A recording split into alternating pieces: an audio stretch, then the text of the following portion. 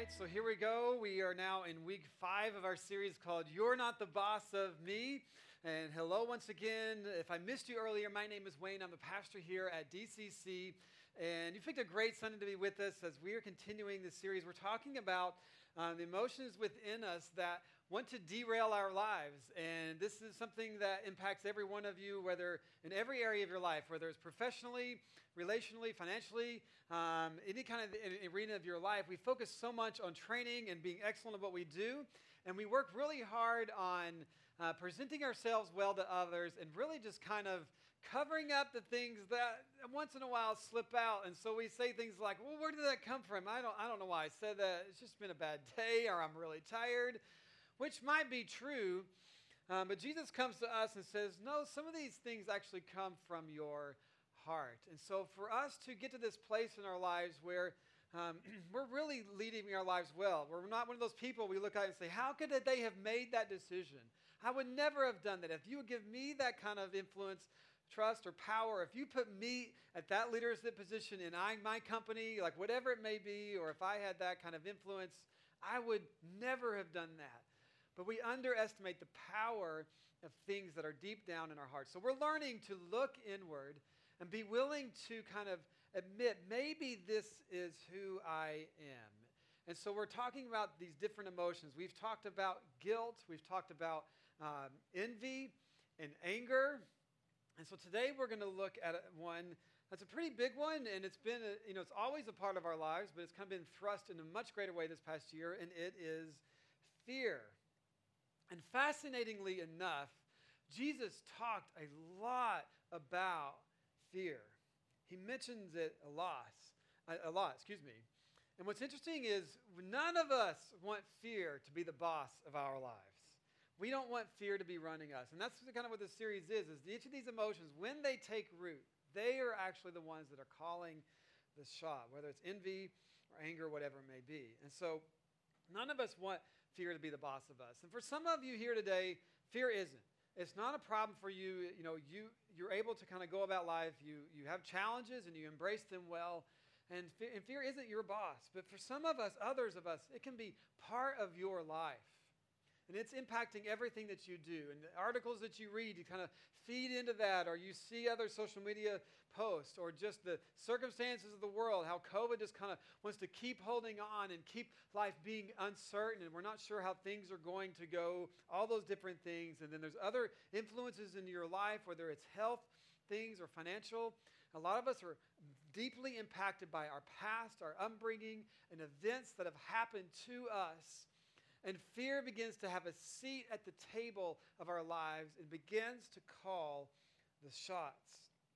Or maybe fear for you is occasional, where you run into something in your life, a traumatic event happens or something goes wrong, and then fear comes back and is talking and being the boss. So we're learning to address this. And we've talked about fear. We did a whole series on it a little over a year ago, right, when COVID began to hit. And so we're just kind of being reminded of these things and understanding these principles. And here's something that's really interesting about fear. This is a newer thing that I've kind of come into, is fear is really a byproduct. It's a reaction, a byproduct of something incredible that we have and that we possess. It's a byproduct of our ability to accumulate knowledge and project into the future. Now, that's an interesting statement for me to say, because you're like, wait, you're saying that we have the ability to project the future, and actually, yes, we do. If you think about this, all the time, you're dreaming about what could be. And because of everything that we know, the laws that we've come to understand, the laws of nature and everything, and kind of how life generally goes, you plan ahead. You look into the future and you say, this could be. And not only that, like maybe some of you do this for your jobs, like you interact with your company and you make a year plan. Maybe you make a 5-year, 10-year plan. There are things that you can depend upon that allow you to go in that direction.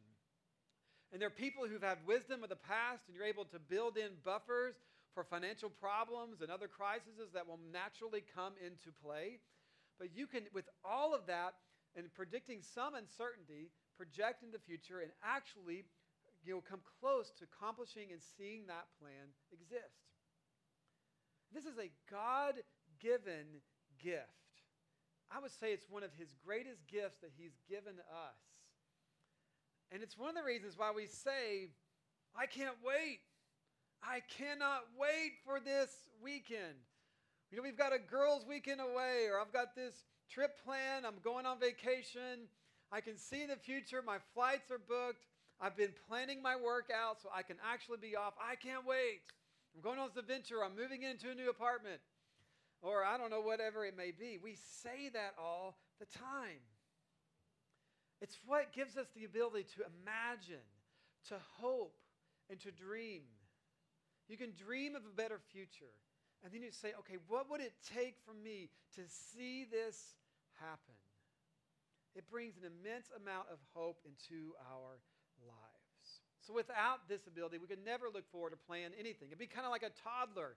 If you're a parent, you have toddlers, or you have a sister, or you've got a little niece, and I would say, a young toddler, just toddlers in general. If a parent, maybe you've made this mistake where you're like, all right, guess what? In 1 month, we're going to the beach, like, all right, or we're going to go see this show. We're going to go, I don't know what's the current shows. My kids are a little bit older now. I don't know. Like, we're going to see Dora the Explorer.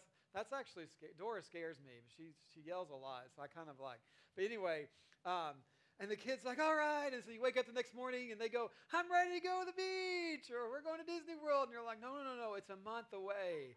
And the toddler's like, yeah, let's go. And like you tell them, and then you realize every day for the next month, they're going to be like, when are we going to? And so my wife and I learned this lesson. We have three young kids together. And so like that would get disastrous between the three. And they're like crying. I'm like, no, it's coming. And so we just waited until the morning of. Guess what? We're going to see grandparents. They're like, all right. And then like they can get in the car and we can actually do it. So at some point we have the ability to predict ahead. And maybe not a toddler. But anyway, it's a beautiful thing when you understand what's coming. But interestingly enough, fear then is a byproduct of that. So you say, I can't wait. But along with that, you begin to think, okay, what if? What if this happened? What if it rained the whole week? Oh man, what if I don't know if I can book this trip because it's on the coast, and what if a hurricane comes? And what's the cancellation policy? And and so we say I can't, but then we think, what if? What if this person rejects me like this person has done in the past? And we begin to fear what can happen. And fear comes from that. And fear can be a good thing. And there are many reasons why fear helps us. It keeps us from danger. We can see danger ahead. That's how we parent. We parent with our kids. It can be a very useful tool when we help kids see and protect them from danger. So it's a strategy. It helps us. So fear has its place. But we never want fear to be the boss of us. And the upside of being able to dream in the future far outweighs the downside that fear comes into our lives and it brings to us. But if we're not careful, it gets the seat at the table. If you're with us a year ago, we talked about how fear wants to be in the boardroom. Fear wants to come in and say, did you know what happened? And it comes into the board reading of our hearts and our minds, and it sits down, it sits at the heads of the table, and if we're not careful, it takes over. So fear has its place, but it's not at the center. It gets put in the corner room of the building that alerts us, and then we say, okay, thanks, we'll take it from here. So how do you do that? How do you engage that kind of self-control? How do we walk away? And so we want to look to Christ. He is the one person that truly can help us walk away from fear. And as I said earlier, Jesus said so much about it. And so it's kind of, it almost feels like novice or naive just to hear him say, all right, fear not. And that's what he would say to his followers. Fear not. Don't let fear be the boss of you. Easy enough, right? It's easy to say, but so hard to actually do, to actually live in freedom. I don't know about you, but for me, when I look at my life and I begin to dream ahead, one of the things that I do in times of great reflection is I would love to have the wisdom to walk through crises and be okay. And that's been a thing for me. And what I see is fear is the thing that drives me, keeps me from that. And I'm learning to trust Christ And he showed us a picture of this. And so I want us just to read through this today, to hear from him, and understand how powerful this can be for our lives. And so when he came to his followers, he led them, he helped them see their fears, and he wanted them to see how he was in control of these fears. And we're going to see them blow it and mess up, and despite all the knowledge that they had, continue to be afraid. And so he would say to them, hey, don't be afraid. In fact, he came to them. He had just chosen his closest apostle. He had a group of disciples, a big group of people that had been following him and being around him, and he chose 12 to be close with him and to teach directly and to lead. And most of the 12 eventually started to lead the early church when Jesus ascended into heaven. And so he begins to essentially train them and send them out. And this is what he said to them. He goes, I am sending you like sheep out among the wolves. All right. And then he said, you'll be arrested and beaten. That's what he told them. He's like, if you speak in my name, you're going to run into these. Like, this is some significant things. And then he said, after he said this, I'm not kidding, he says, but don't be afraid. It's like sitting like sheep among the wolves, you're going to run into significant hardship. And so he said, don't be afraid. And so, not surprisingly, it didn't make any sense, and they were afraid. And so he continues, and he takes them on this trip. And so we're going to find this in Matthew 8, and Matthew is telling us about this. He was here, he was part of this group and experienced this. And so this is Matthew 8:23. He says, then he got into a boat, and his disciples followed him. Jesus got in a boat. They're like, all right, let's go. Where if they're following him, they get onto the boat with them. And they get out into this lake, and it says, suddenly a furious storm came up on the lake, so that the waves swept over the boat. And part of following Christ was him leading them into danger, into things that were tough. And this is same for us. If we follow him, he's leading us towards life. But many times our pursuit of Christ eventually will come up against culture, and it's not always easy. And so they're hitting this storm, and it says here, but Jesus was sleeping, sound asleep. I don't know if you're someone who can just sleep through just about anything. My family and I went camping a year ago, and we were in a tent, and a huge storm came up on us. Massive, huge lightning and thunder. We were out in the open in this prairie, actually, and out of the 5 of us, 4 were awake, and the tent actually started. I didn't tie it down enough. We weren't expecting rain, so I had to put emergency things up and a tarp on, and it started caving in on my youngest, who was sound asleep. Like, you would not believe it. The tent was falling in on her, massive thunder, rain happening on the outside, sound asleep, the best sleep of our life. We still can't believe it to this day. It's legendary in our family. And so here's Jesus. His massive waves are coming up. It's not even covered. I don't know, maybe there's a thing underneath, but he's sleeping. And so the disciples went to him saying, Lord, save us. We're going to drown. And some of these guys were former fishermen. That's what their livelihood was. They understand. They're like, and so for them to say that, it's pretty significant. And so Jesus replies to them. He says, you of little faith, why are you so afraid? To which they're like, well, we're afraid because there's a huge storm and we may drown. And so when you might drown like you're afraid. All right, like we're afraid. And so then Jesus got up and rebuked the winds and the waves, and it was completely calm. Immediately stopped. And so then, and Matthew shows us this, and the other writers do too, like another fear comes into their hearts. It says, the men were amazed and asked, what kind of man is this? Even the winds and the waves obey him. Mark was writing this, and we believe it was Peter that helped Mark write the story. And Mark says, this is a literal translation from the Greek, says they feared a great fear. They were terrified, as some of the other translations. This is after the winds were calm. They were fearing a different fear. They were in awe, amazed at who Christ was. But it didn't fully sink in Like he has the ability to calm the waves. Wow, that's incredible. And not too long after this, Jesus was teaching to a large crowd, and here's what he said. He wanted them to really understand this. He says, do not be afraid of those who kill the body, but cannot kill the soul. He says, rather, be afraid of the one who can destroy both the soul and body in hell.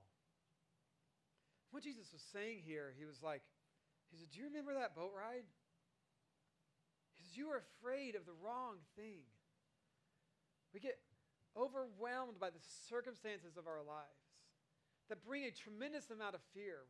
What if I get fired? What will this person think of me? Or what if this happens? And our social status, or people being angry, and now we're tremendously afraid of being canceled and nothing. There's all these fears and traps that we're going to walk into in our world. There's the actual fear of death, and we want to be safe. All these different things come into our minds. And Jesus is like, there's so much, there's things that are greater going on, that you are made to be eternal. He says, don't forget what is the most important thing for us. And then he shows how much God knows about us and cares for us. These are phenomenal statements that Jesus begins to make. He says, are not two sparrows, two cheap birds sold for a penny? Yet not one of them will fall to the ground outside of your Father's care. He says, even the very hairs on your head are all numbered. He's like, God knows this. He's aware. He sees to a degree and extent that we can't even fathom.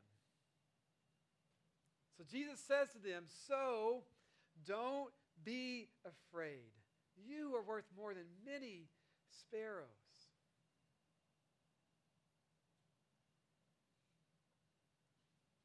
It is a massive statement that Jesus is showing us of the heart of God for you.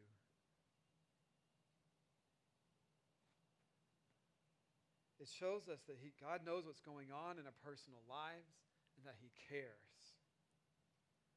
And even when bad things happen, we can trust him. Jesus said, you're going to have trouble. Yeah, it's going to be there. He says, but fear not, for I am with you. I have overcome the world. And so fast forward just a little bit later, not too long after this, and Jesus had been teaching, and it was this phenomenal moment where there's thousands and thousands of people, and he performed a miracle, another miracle that many people witnessed of him feeding all these thousands of people out of just a little bit of food. You may have heard of this miracle, and this whole event happens, and people are like ready to just lift Jesus up, and Jesus is like, this is not the time yet, and so he needs to get away. And this is fascinating. I've read this passage so many times in my life. I never really understood this recently, this verse here. But this is Matthew 14, verse 22. And so Jesus wants to get away from everybody, and they're near a body of water. So as it says here, immediately Jesus made the disciples get into the boat. He's like, we need to get out of here. He actually sends them off. But here's the thing. I've never really looked at it until recently, what it says. It says, Jesus made the disciples get into the boat. And if you remember what's happened, they were in a boat with him not too long before this. I don't know exact days and time here, but it wasn't too long. And so it says that he made them. Remember we read earlier that Jesus got into the boat and they followed him? This is completely different wording. In fact, if you look at the Greek, and I'm not a Greek scholar, okay? People just show me this. It's great. I'm thankful for that. But it says the word used here is for made, actually means that he forced them into the boat. And so, if you think about this, if you've had a pet, and maybe the first time you took them to the vet, maybe they enjoyed riding the car. I don't know, whether it's cat or dog. Cats don't really like that, but anyway. And so then you take them to the vet, and the dog's like, wait, what is this place, right? And that's not necessarily fun for the animals. Taking their temperature is not really great for any kind of animal, and other things. And so they just take in this whole experience, and somehow they just remember all the clues and everything from it. So the next time, maybe you take them on different car rides, you take them, go to the vet, and somehow they just know the pattern, and they knew that you got to do this, and you're like, because they suddenly will not go. And you're like, how did you know I was going to the vet? But they're just baffled by that over the animal. Anyway, so then you have to force them into the car. You have to make them do this.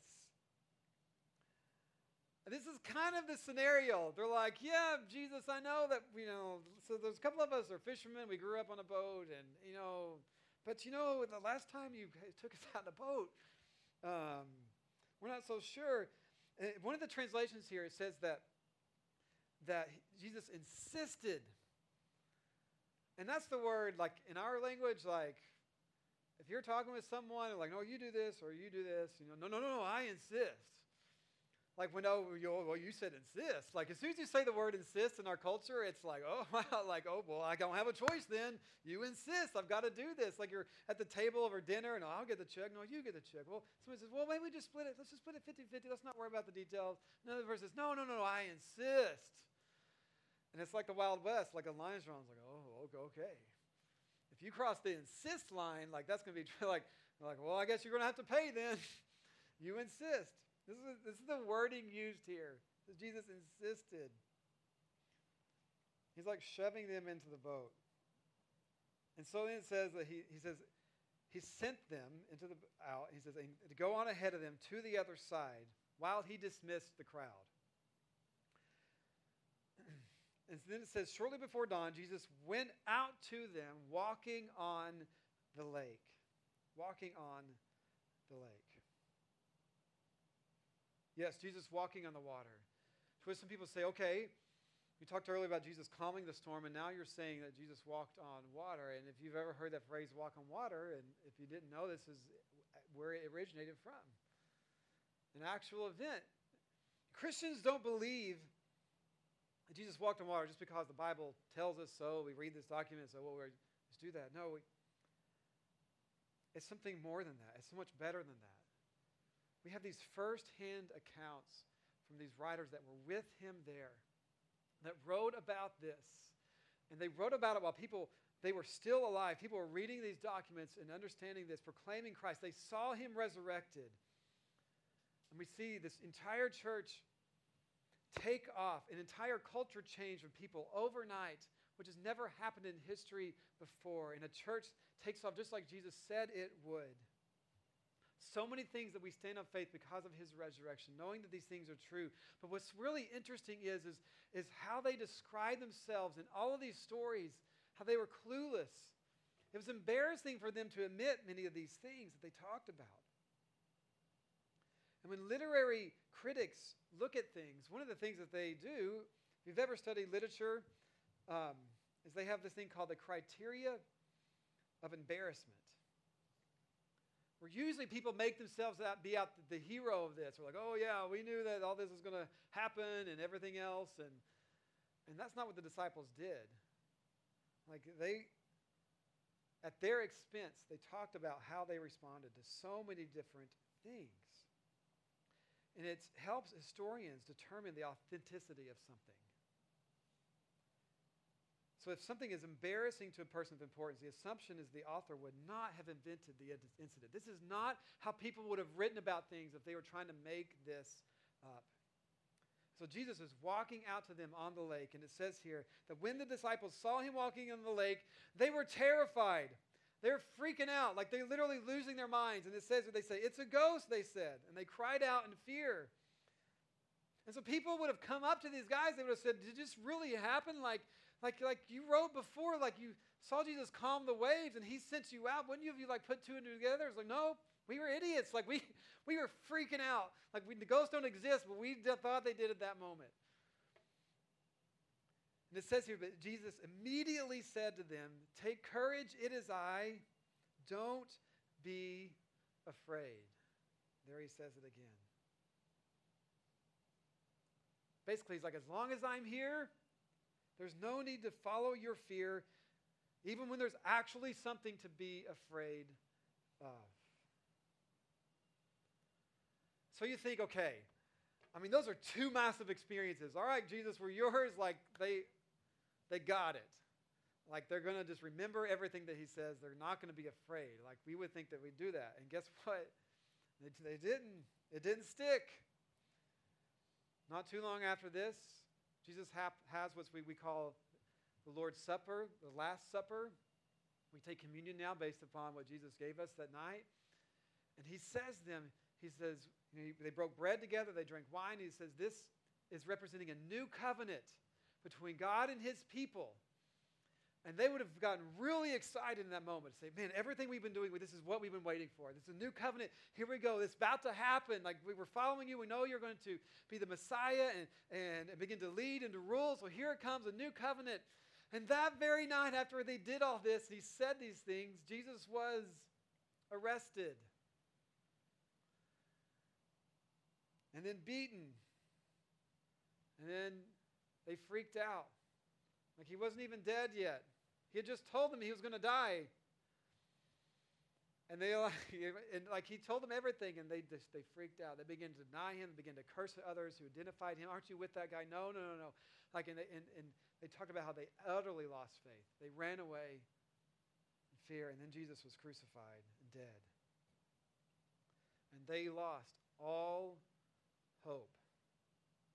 Can you imagine? Just put yourselves in their shoes, the fear that they had. And I want you to engage with this because we're walking through these stories of how they've encountered fear.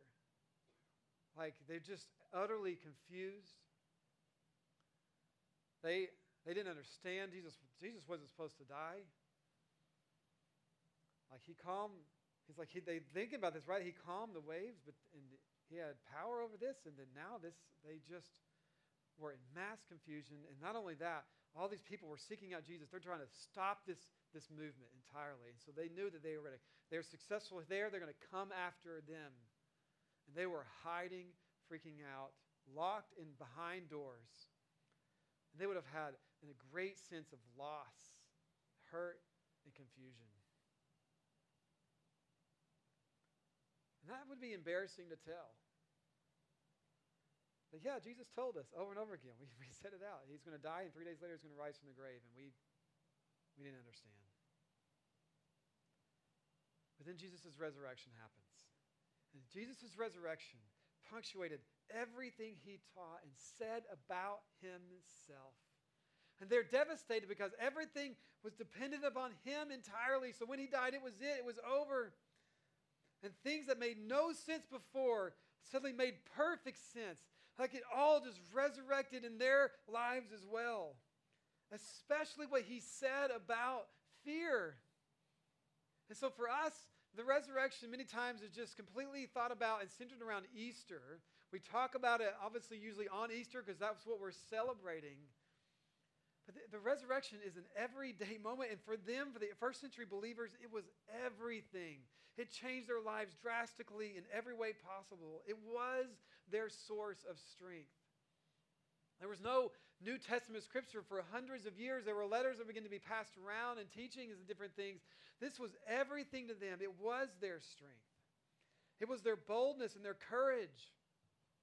Jesus' resurrection validated the claims that he made about himself. It's proved that he could be trusted, that he had the words of life. And the world was still a very scary place. People were still after them and to put them to death. But they no longer needed to be afraid. They feared not. They literally feared not. They came out of hiding. They faced down the very same men and people that had Jesus arrested, crucified, and began to proclaim boldly in the streets about the resurrection. And suddenly, fear not changed the world. Why?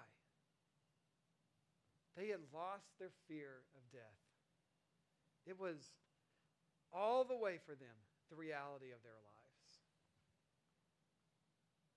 They knew that death no longer had power over them, that even in death, they won. And that's the amazing truth of what Christ has shown us, is that he has proven victory over death. So when even the worst of what happens to us happens, death doesn't win. In Christ, we win. He's fully won.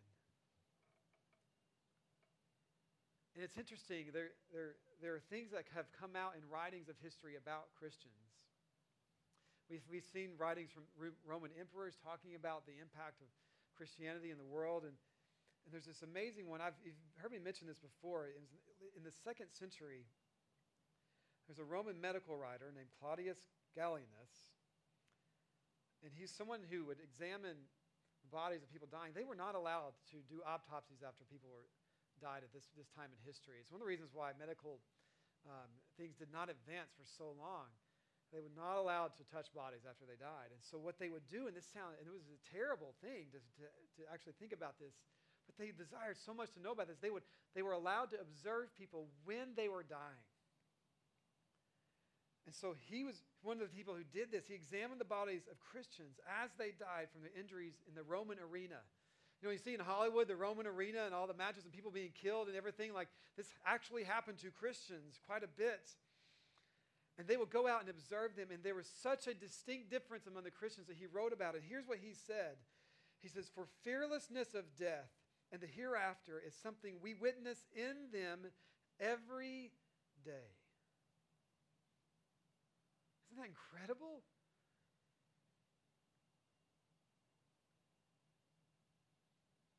It was so deep in them. They had been put in an arena to die, and they were not afraid. Because Jesus had shown them that they didn't have to be afraid anymore. And this is the same for us today. And this is not easy to do, right? So fear is a permanent part of the human experience. To which is a massive understatement right now, right? Like you just read any news article, any news article, number one, period, is just written out of like, okay, how do we make them afraid? Like you got to be interested in this.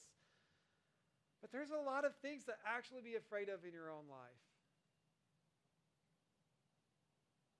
And there's lots of ways that we can try to find and cope.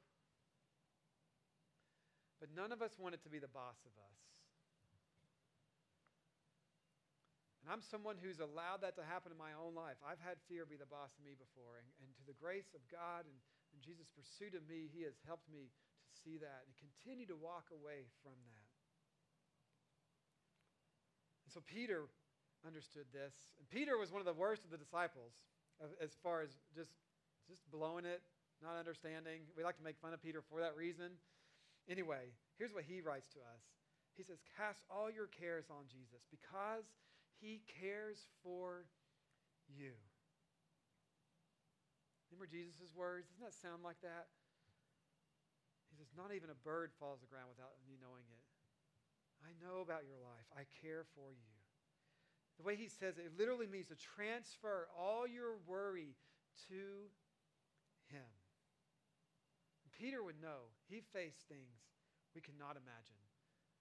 He was put to death in Nero's Rome, and Nero was brutal, ruthless. He understood the psalmist who said, "Though I walk through the valley of the shadow of death, I will not fear." And we say, "Fear, you are not the boss of me." So where is fear in your life today? Maybe you can dream of the future. But we know even when there are things that we should be afraid of, we are afraid of. That Christ is with us. And we don't have to be afraid. Is that a reality for you? I encourage you to pursue him. And allow others to be in part of that conversation so we walk away from fear and towards faith in Christ. Let's pray together. Father, we love you. We thank you so much for your words today. We thank you for the example that you gave us to say, "I know that you're afraid, but I'm here to show you that you don't have to be anymore."